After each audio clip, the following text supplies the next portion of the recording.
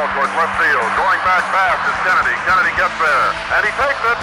And the Cleveland Indians are the world champions of 1948. And they are leaping joyously as they go off the field. Din is being mobbed, as are Rube Boudreau, and out in center field, Tucker and Kennedy come running in arm in arm.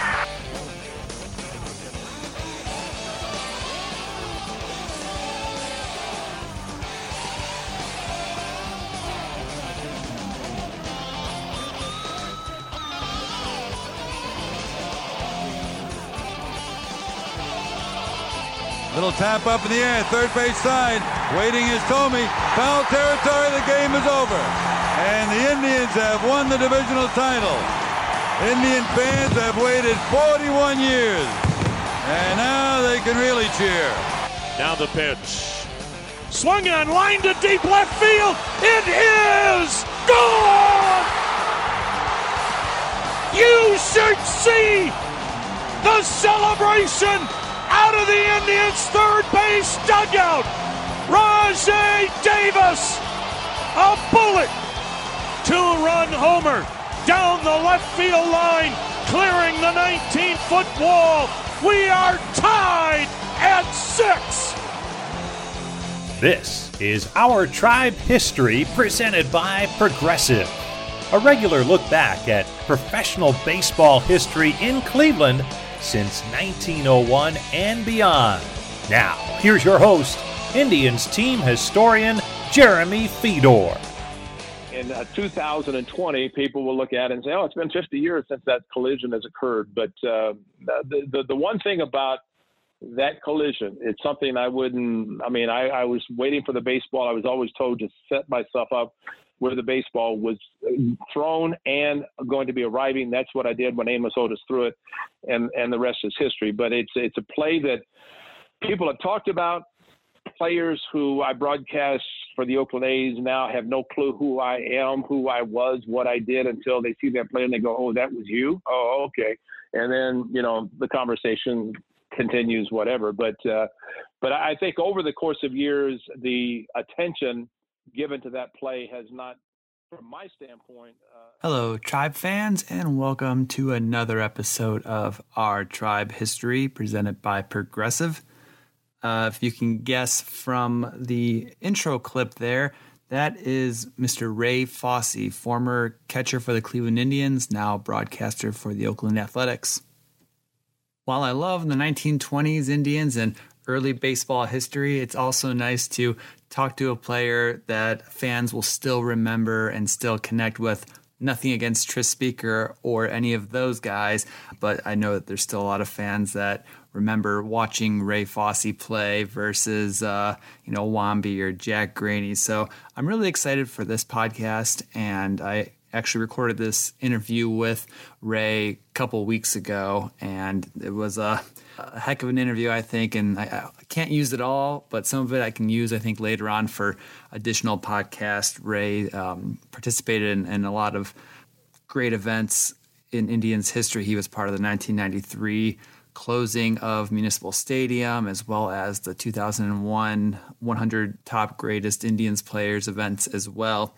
So we chatted about that. However, I might have to hold that back for episodes about those other events.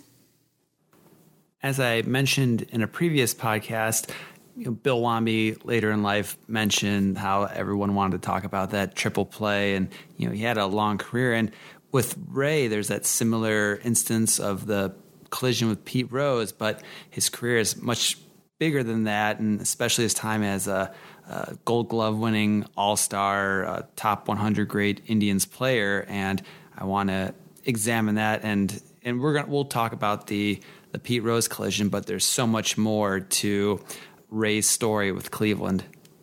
So many times growing up, when you get asked what you want to be, I know I grew up in the heart of the 90s with this great Indians team. I wanted to be a baseball player. I wanted to play at Progressive Field. Some kids are more vocal about letting their teachers know that I want to be a baseball player, and usually the response you might get is, well, don't forget to study, because the odds are usually against you of reaching the major leagues. But for Ray, he was committed, as a young kid. He knew he wanted to be a ball player. He knew that's, where he wanted his life to take him. And, it did. One of the things that I remember in the third grade when the teacher asked all the students what they wanted to be when they grew up. And it was a time when I don't know of anybody else who said anything other than a fireman, a policeman, and that was it. They came to me and I said, I want to be a professional baseball player. And of course, there were a lot of laughs. And that was the third grade. So age 8, basically, I said I wanted to be a player, a baseball player. I played Little League Baseball. I played the Pony, the American Legion, all those things, and high school baseball, of course, and played other sports in football, basketball, as well as baseball. But, my dream, I was unaware of anything other than the St. Louis Cardinals were my favorite team.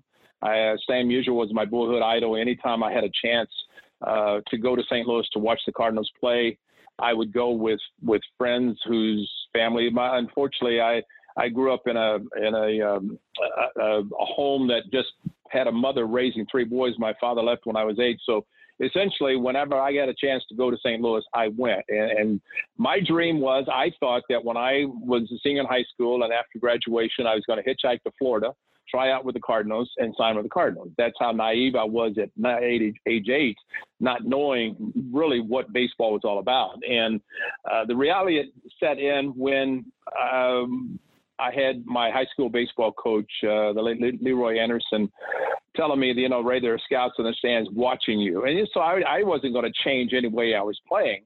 But I did know there were scouts watching. I did not know the particulars about what was going to be happening. And ultimately, the draft came in 1965. That changed everything with regard to baseball and who you sign with. So I just played the way I normally played and enjoyed baseball. I enjoyed all the sports, enjoyed summer baseball, and ultimately was drafted in 1965 with the Indians. And the rest is, basically my career.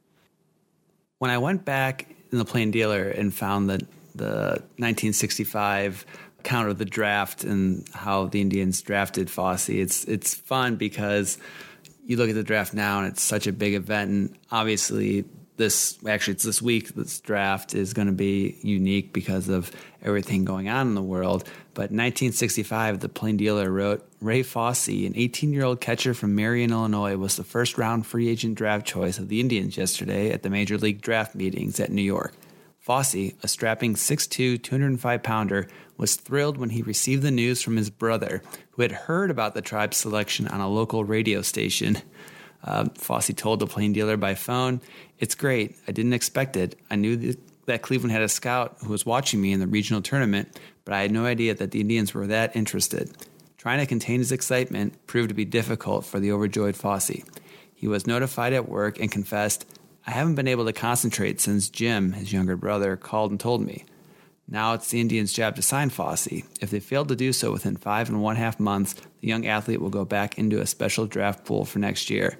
So again, Ray heard the news from his brother, who heard the news from a local radio station. So different than anything we have today. But again, everything's constantly changing, and I think for the best that the draft has changed a bit.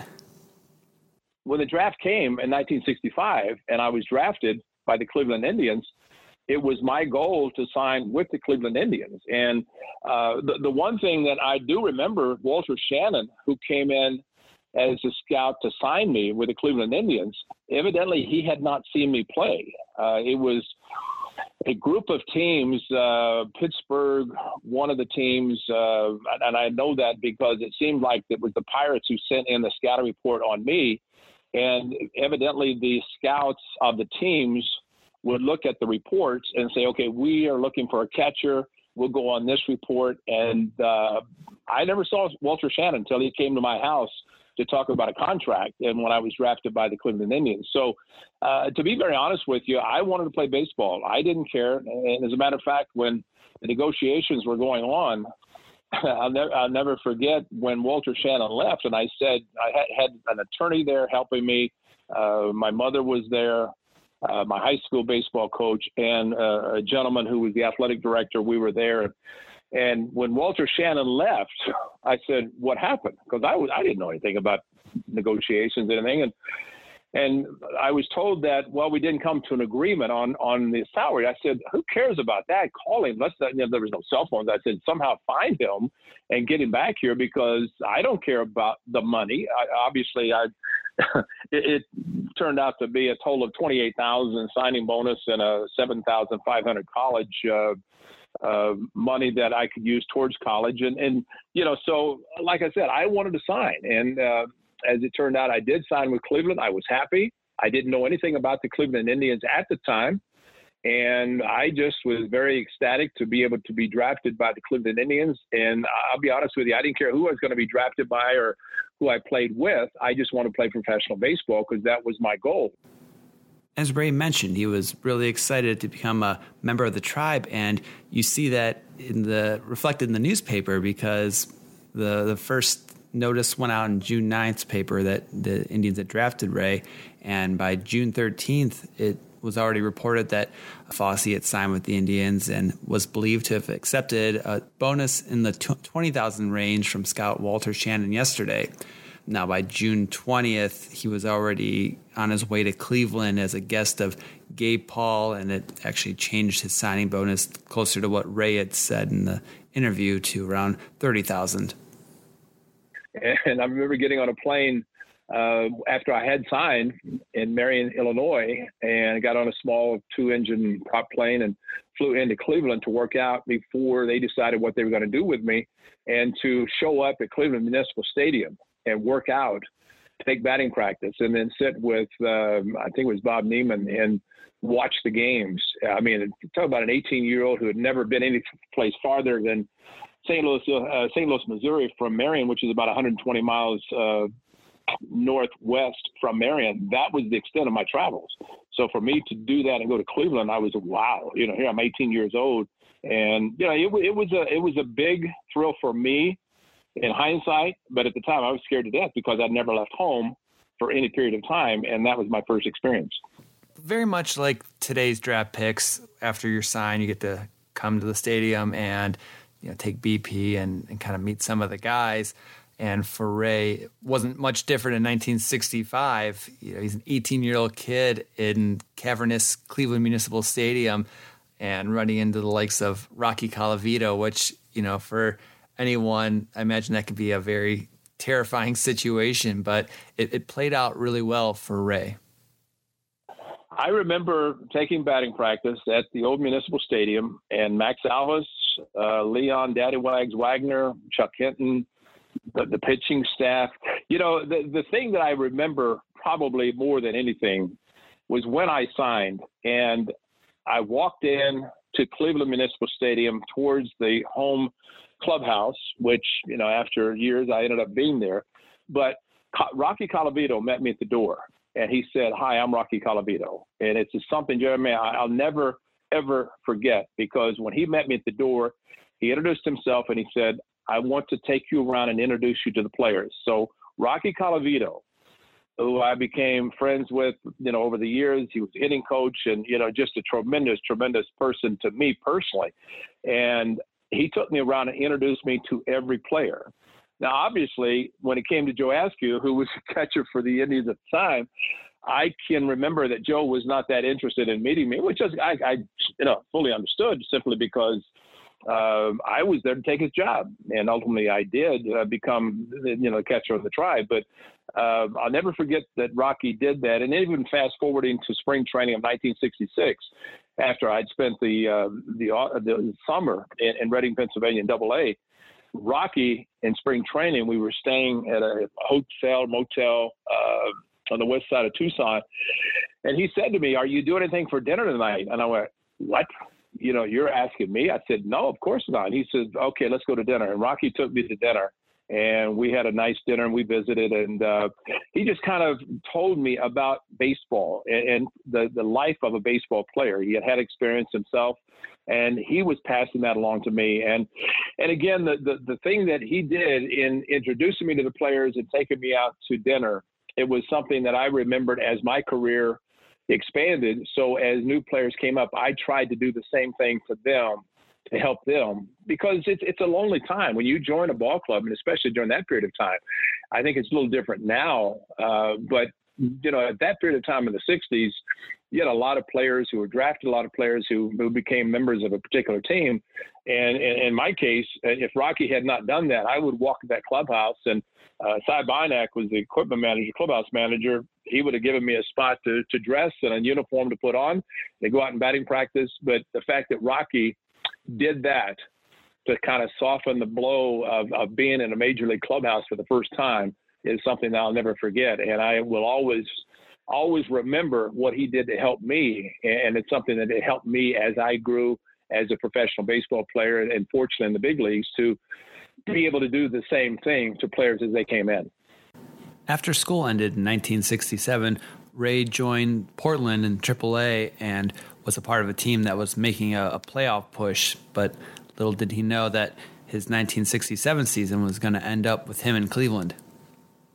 1967, I had stayed in school the full year, and I remember going to spring training on a 2 weeks spring break, and I went to Southern Illinois University, and it was a period of time that the Vietnam War was going on, and school was important. I stayed in school, so I had an exemption for being a college student. So my season really didn't start till after college had let out in June, I think it was, and I ended up going to Portland, Oregon. And to be in 1967 and be essentially 20 years old, and again, joining a ball club in Portland that was a veteran club, a lot of older players. I say older at the time because they were late 20s. And I, being a 20-year-old myself, I'm thinking these guys are old, but a very good, experienced team, to the point that when I joined the team, the club was really not playing that well. And we had a fantastic second half, or at least for me, the remainder of the season for me. We ended up, I think, tying for the Western Division of the Pacific Coast League. And we had a playoff game against a team that I cannot remember. All I know, it was at Multnomah Stadium in Portland. We had a huge crowd on hand. We ended up losing the game, and I was called up to Cleveland and initially went to Minnesota and joined the club there. And then we went on to Cleveland, where I caught Sonny Siebert in my major league debut. And Ray gets that early September call up. It was September 8th where he makes his debut. So he's leaving a playoff game in Portland and coming to Cleveland to a team that's finishing towards the bottom of the American League. And he got his first taste of what a lot of people remember of that old ballpark being big and not necessarily filled. And I remember in the cavernous stadium, Municipal Stadium, it was huge. And I had remembered it from 65 when I had gone to take batting practice. But now to go, I think it was around September the 7th or 8th, September 8th, I think it was my major league debut. I caught Sonny Siebert. And I remember looking at the attendance, it was under 5,000. And I'm thinking, this is the big leagues. I just played in front of 20+ thousand people at a AAA playoff game. And I come to the big leagues, and we had less than 5,000 people in the game. But Sonny Siebert pitched a complete game. He gave me the baseball because it was my major league debut. And I thought that was special, that even though he won the game, had the complete game, he gave me the baseball, and I was fortunate. I didn't play that much.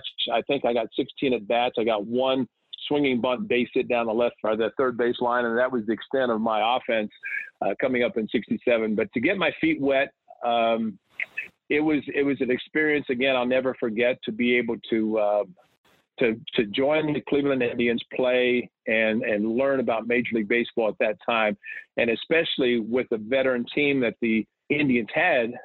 I learned so much from those players. And Stan Williams, who was a pitcher for Portland, had been called up before. And whenever I joined the Cleveland Indians, Stan Williams, we were staying at a hotel, and he called me, and he kind of took me under his wing, both in Portland as well as with the Cleveland Indians. So he kind of did what Rocky Colavito did for me in 65. Stan Williams did it in September of 1967. To help me get introduced to the major leagues. And I'll be honest with you, when it was over, I was happy it was over, because it was just a whirlwind year to go to college, go to Portland, Oregon, to go to Cleveland and play with the Indians. And it was exhausting, even though probably in looking back, I didn't play as many games as I did in the future in the big leagues, but it was just one of those years because so many things happened that I was kind of fortunate and happy that the season was over, that I could get back to resume my normal activities because just so much happened. As Ray mentioned, he didn't really play too many games in 67, and he actually really didn't become a regular until that 1970s season. But in 67, he ended up catching his first base stealer on September 9th, and he has his first hit, as he mentioned. If you look at Baseball Reference, it'll say a single to third base, but the way the plain dealer described it, it said, Tribe rookie catcher Ray Fosse also halted a hapless streak. He beat out an infield roller in the fifth frame for his first major league hit in 12 at-bats. So again, Baseball Reference and the box scores don't list it as an infield roller. It just says a single. And Ray really cut his teeth in the minors. In 1966, he played 116 games with Reno. In 67, he played 75 games with Portland. And in 68, he played 103 games with Portland. So all that really helped him develop into the star catcher that he was to become. And by that 1970 season, he kind of had things a little more figured out. I think that helped me. The one thing that helped me in 1970 was the fact that I signed as an 18-year-old. And as I remember now and remember back to then, I remember someone said that if you sign out of high school, the period of time that you have to develop into a major league player is between 4 and 6 years. As a college player, because you had the experience of playing in college baseball, it was more 2 to 4 years. So the fact that I played in Reading, Pennsylvania in AA, I was so over my head as an 18-year-old going to a team that, my goodness, these guys had played Major League Baseball and they were throwing pitches I'd never seen before.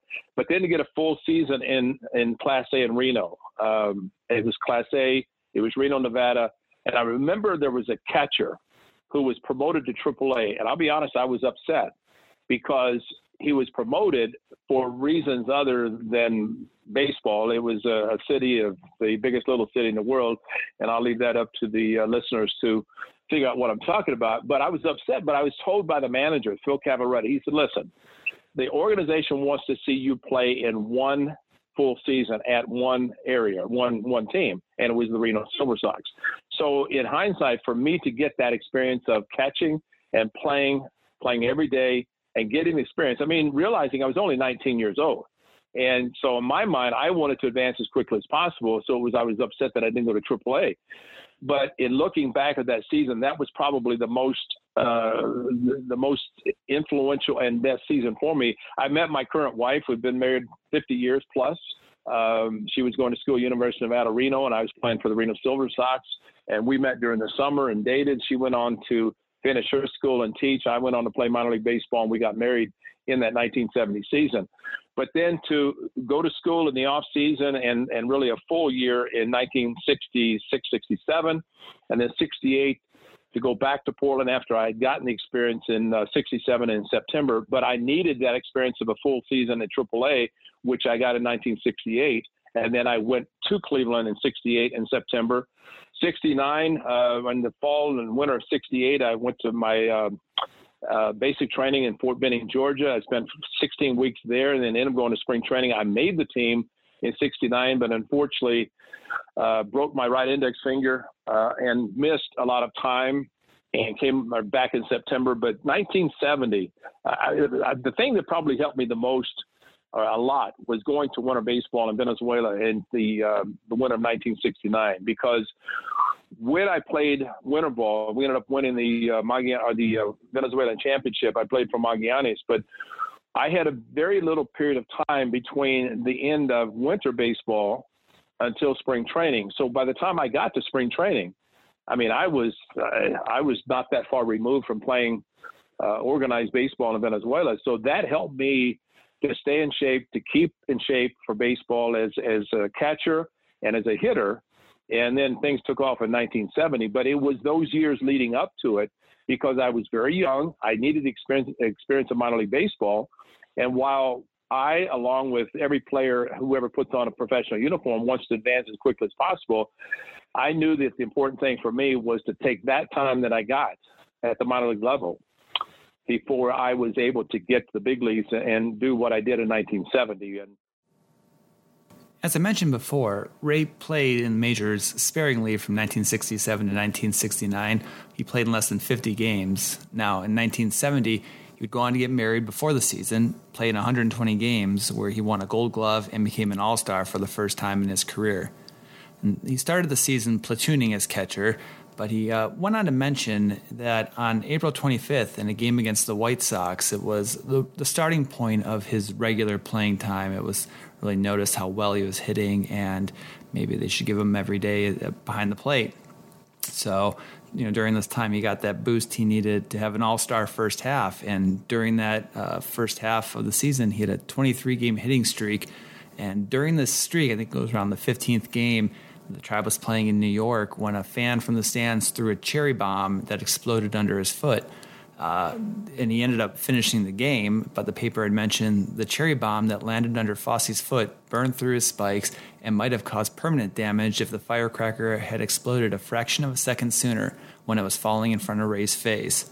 So again, talk about a tough guy with playing through pain. I mean, he took a firecracker to his foot. I can't imagine what that would feel like. Unfortunately, it didn't, stop him from having that breakout season he was having. Well, the 1970 season was special, and the fact that I was platooning with Duke Sims. Duke left-handed hitter, and I was a right-handed hitter, and we were playing the White Sox on a weekend at Municipal Stadium, and I faced Tommy John. It had to be on a Saturday day game. And on Sunday, because Joe Horland was pitching, and I know those two pitchers, and I'm pretty sure it was those Saturdays and Sunday, the Saturday and Sunday. But I was out taking batting practice with the extra guys, and that's when Hoot Evers saw me taking batting practice. He went to Alvin Dark, and he said, Alvin, and he told me later, he said, I told Alvin that, I know you're platooning with Duke and Ray, but, Ray's swinging the bat well. Why don't you just play him every day? And righties, lefties, it doesn't matter. And so as it turned out, that first half of 1970, I was playing every day. Duke was playing in the outfield. I was catching double headers. I had a 23-game hitting streak. Had a cherry bomb or Hail Mary thrown at my foot at Yankee Stadium. Second game of a doubleheader that exploded, dropped me about 4 feet in the air. I stayed in the game, kept my hitting streak going, and it ended against Ray Culp in Boston when it was the first game of a doubleheader, and he threw me one fastball, and I pulled it foul, but everything else was a breaking ball, and I ended up going 0 for 4. And I played the second game and hit a 3-run home run off Ken Brett, the Red Sox at that time. But it was just a magical first half of the season, and to be able to play the doubleheader. Now, not only did Ray have his baseball responsibilities as a 23-year-old catcher for the Tribe, he also had a commitment to serving in an Army Reserve unit. Unfortunately, he was able to juggle both these two careers, and it did create for some fond memories. He goes on to mention how he would show up to games a little bit late and having to run to go warm up and getting a nice ovation from Tribe fans, even with his high and tight haircut.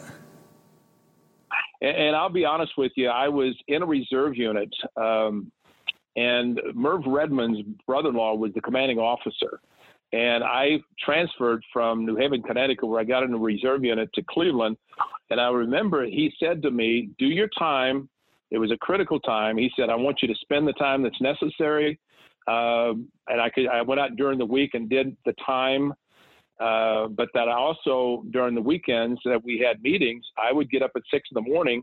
and go to the reserve meeting, and I would be let out at noon. And one of the things that I always remember about the great Cleveland Indians fans was getting there. And because I got to the park so late, I couldn't start the game, but running from the home dugout, which was on the first base side, down to the bullpen, fans would yell and give me a standing ovation as I was running down there. And I mean, it was a thrill. And that was the time too that, the haircut, being in the military, it had to be very close.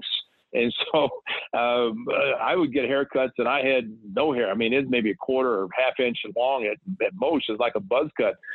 But it was a time that I recognized that what my position was with the Indians and, what the fans thought of me. From the time he started his hit streak until the All-Star break, Ray was hitting a cool .348 with 9 home runs, 5 doubles, and 28 RBI in 36 games, and it all culminated in a selection to the 1970 All-Star Game. Ray was picked by Orioles manager Earl Weaver to be the second catcher on the American League squad. The Cleveland Plain Dealer reported on July 1st that Fosse is likely All-Star pick. Ray Fosse will be on the American League All-Star team. That was confirmed by the catcher himself last night before the Indians played the Baltimore Orioles.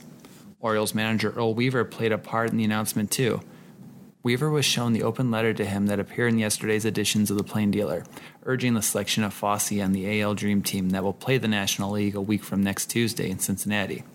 He said, "You don't have to sell me on Fosse. I know all about him, and I knew he would be an all-star catcher when I first saw him back in 1965 when he broke in with Reading of the Eastern League," said Weaver, who was then managing Elmira. "And if you don't believe me, go in and talk to Vice President Harry Dalton tomorrow and ask to see the reports I wrote on Fosse. The only thing that surprises me is it took Ray that long to prove he's as good as I knew he would be," added Weaver. "Does that mean it's official that Weaver already chose Fosse as the second catcher?" He said, quote, "I have to wait until the league president releases the names of the players," said Weaver. "The only thing I can tell you is that I'll pick Ray unless he goes into an 0-for-35 slump in the next week."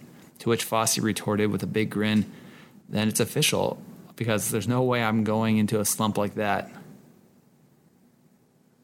To get, actually, Alvin Dark was the manager, and he told Sam McDowell and me that we had been selected by the American League because Bill Freehand started the game, and it was in Cincinnati, and I caught a doubleheader in Cleveland against the Red Sox on the Sunday, which would have been the 12th of July. And then Sam McDowell and I went to Cincinnati with our wives, he with his wife, Carol, and my wife, Carol. And we ended up going to Cincinnati the night after the game of July the 12th and played the All-Star game. So, for having that all culminate that first half into an All-Star season.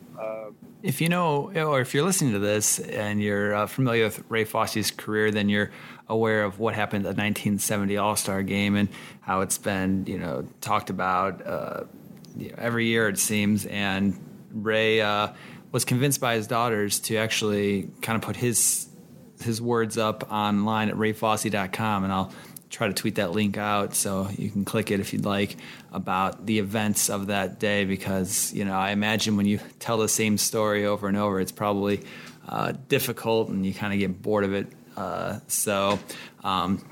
But in our conversation, it did come up, and here's some of what Ray had to say. We developed the rayfosse.com website, and the article, I wrote it, my wife proofed it as a teacher. She proofed it, and the article basically the way it was, and it shows the collision. And I detail from day one of the 70 season, culminating in Cincinnati, and what happened the night before. Hey, they say, "Hey, you guys were out to dinner?" Yeah, Sam McDowell, Pete Rose, and I were out to dinner with our wives, Carolyn Rose, Carol Fosse, and Carol McDowell, and we had dinner. And we went to Pete's house. I was back in the hotel at 1 o'clock. The next day, the game was at night, so it's not like it was 4 a.m. that Pete said that Ray and I were out to 4 o'clock having a good time, which we weren't. So, there are a lot of things that had happened over the period of time to the point that our daughters did suggest, write a website, tell it like it was. And I did that, and that's the way it was. And because I can remember everything that happened from Sam and I getting on the plane with our wives in Cleveland, flying to Cincinnati. And I'll be honest with you, when we played, the A's played Cincinnati a few years ago, I actually went to the hotel where we stayed. I didn't remember that much about it. But once I got in, I remember the lobby. At the time in 70, there were no big parties the night before and the Sunday night and, the home run derbies and all those things. It was basically, you have American League, the National League, select the pitchers. And I remember the American League president coming in and said, "Guys, we want to win this game." And that's why Earl Weaver, in today's world where everybody wants to play and needs to play and managers say, "I have to play everybody," Earl Weaver, Carl Yastrzemski played 12 innings at first base. Brooks Robinson played at third. Louis Aparicio, Jim Palmer started the game, I think it was, and Tom Seaver for the National League. And I think of the 60 players there, probably 19, 20 future Hall of Famers were on that field that I had an opportunity to be a part of. And to me, that if my career had ended then, and many people thought after the collision my career ended, but had it ended then, my life in baseball would have been fine, because I had a chance to play and succeed in 1970 in the first half, and then play in an all-star game. I'm glad my career didn't end, but had it ended at that time, it would have been something that I would have been able to remember for my life. But I was fortunate to play another 9 years after that. Earl Weaver, I remember him telling me, he said, Bill Freehand's going to catch as much as he's required to catch, and then you're going to be in the game. I came in, and Jerry Moses was the third catcher.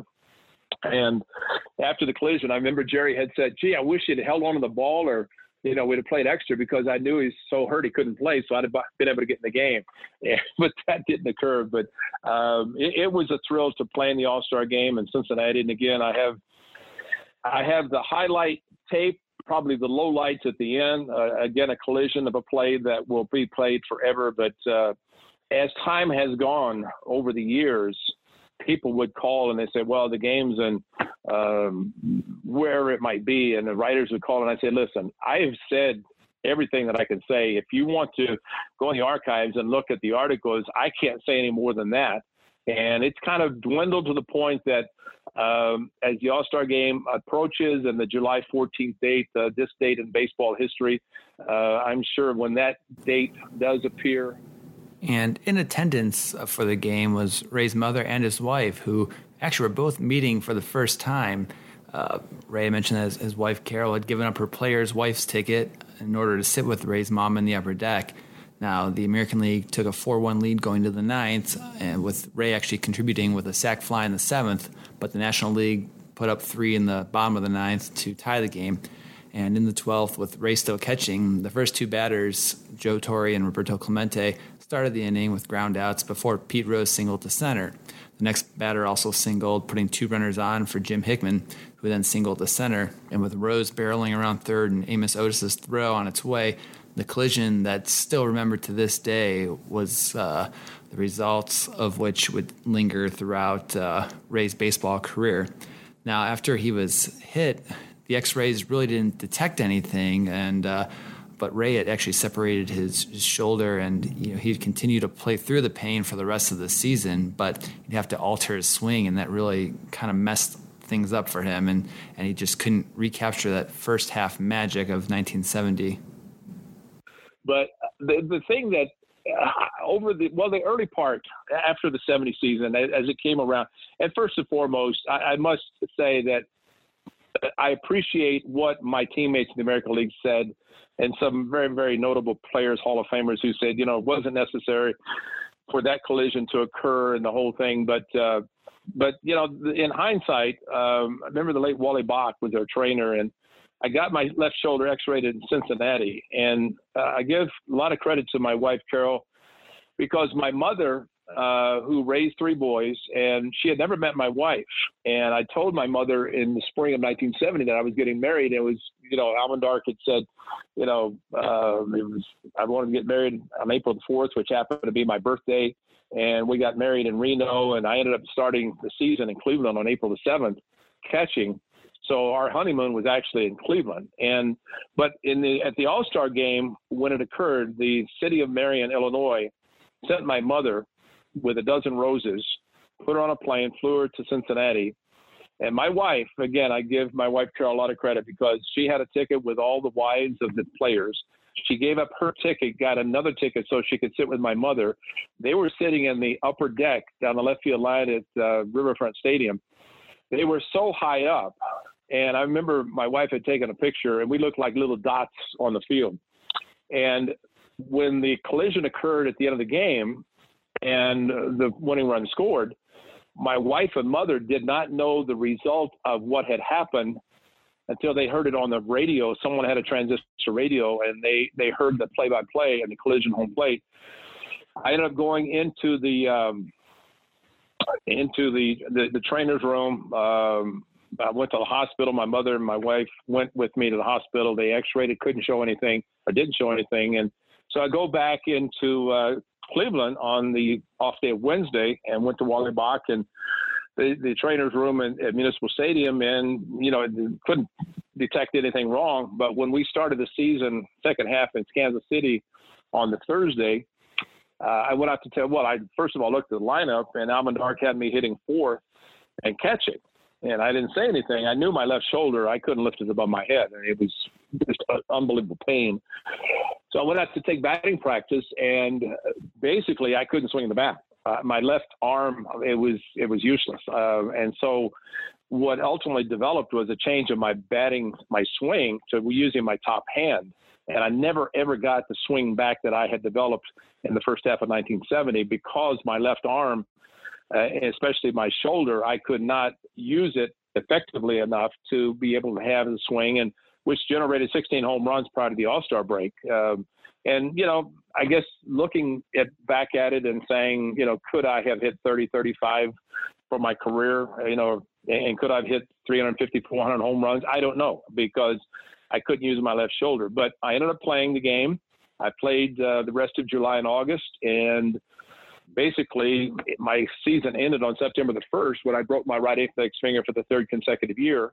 And Dr. Malcolm Brahms operated on it, put a pin in it, and for 3 years in a row, 68, 9, and 70, I'd broken my right index finger. And he told me that if I did it again the third year, which I did, I was going to need surgery to kind of set the finger and put pins in it and the whole thing. But, it was just a first look at it this way. It was the first half of the season, and that's the way I looked at it. When you think about the injury and how much pain Ray was playing in, and then you look at his second half stats, it's still pretty amazing. I mean, his left shoulder was all kinds of messed up, but even with an altered swing, he still managed to hit 297.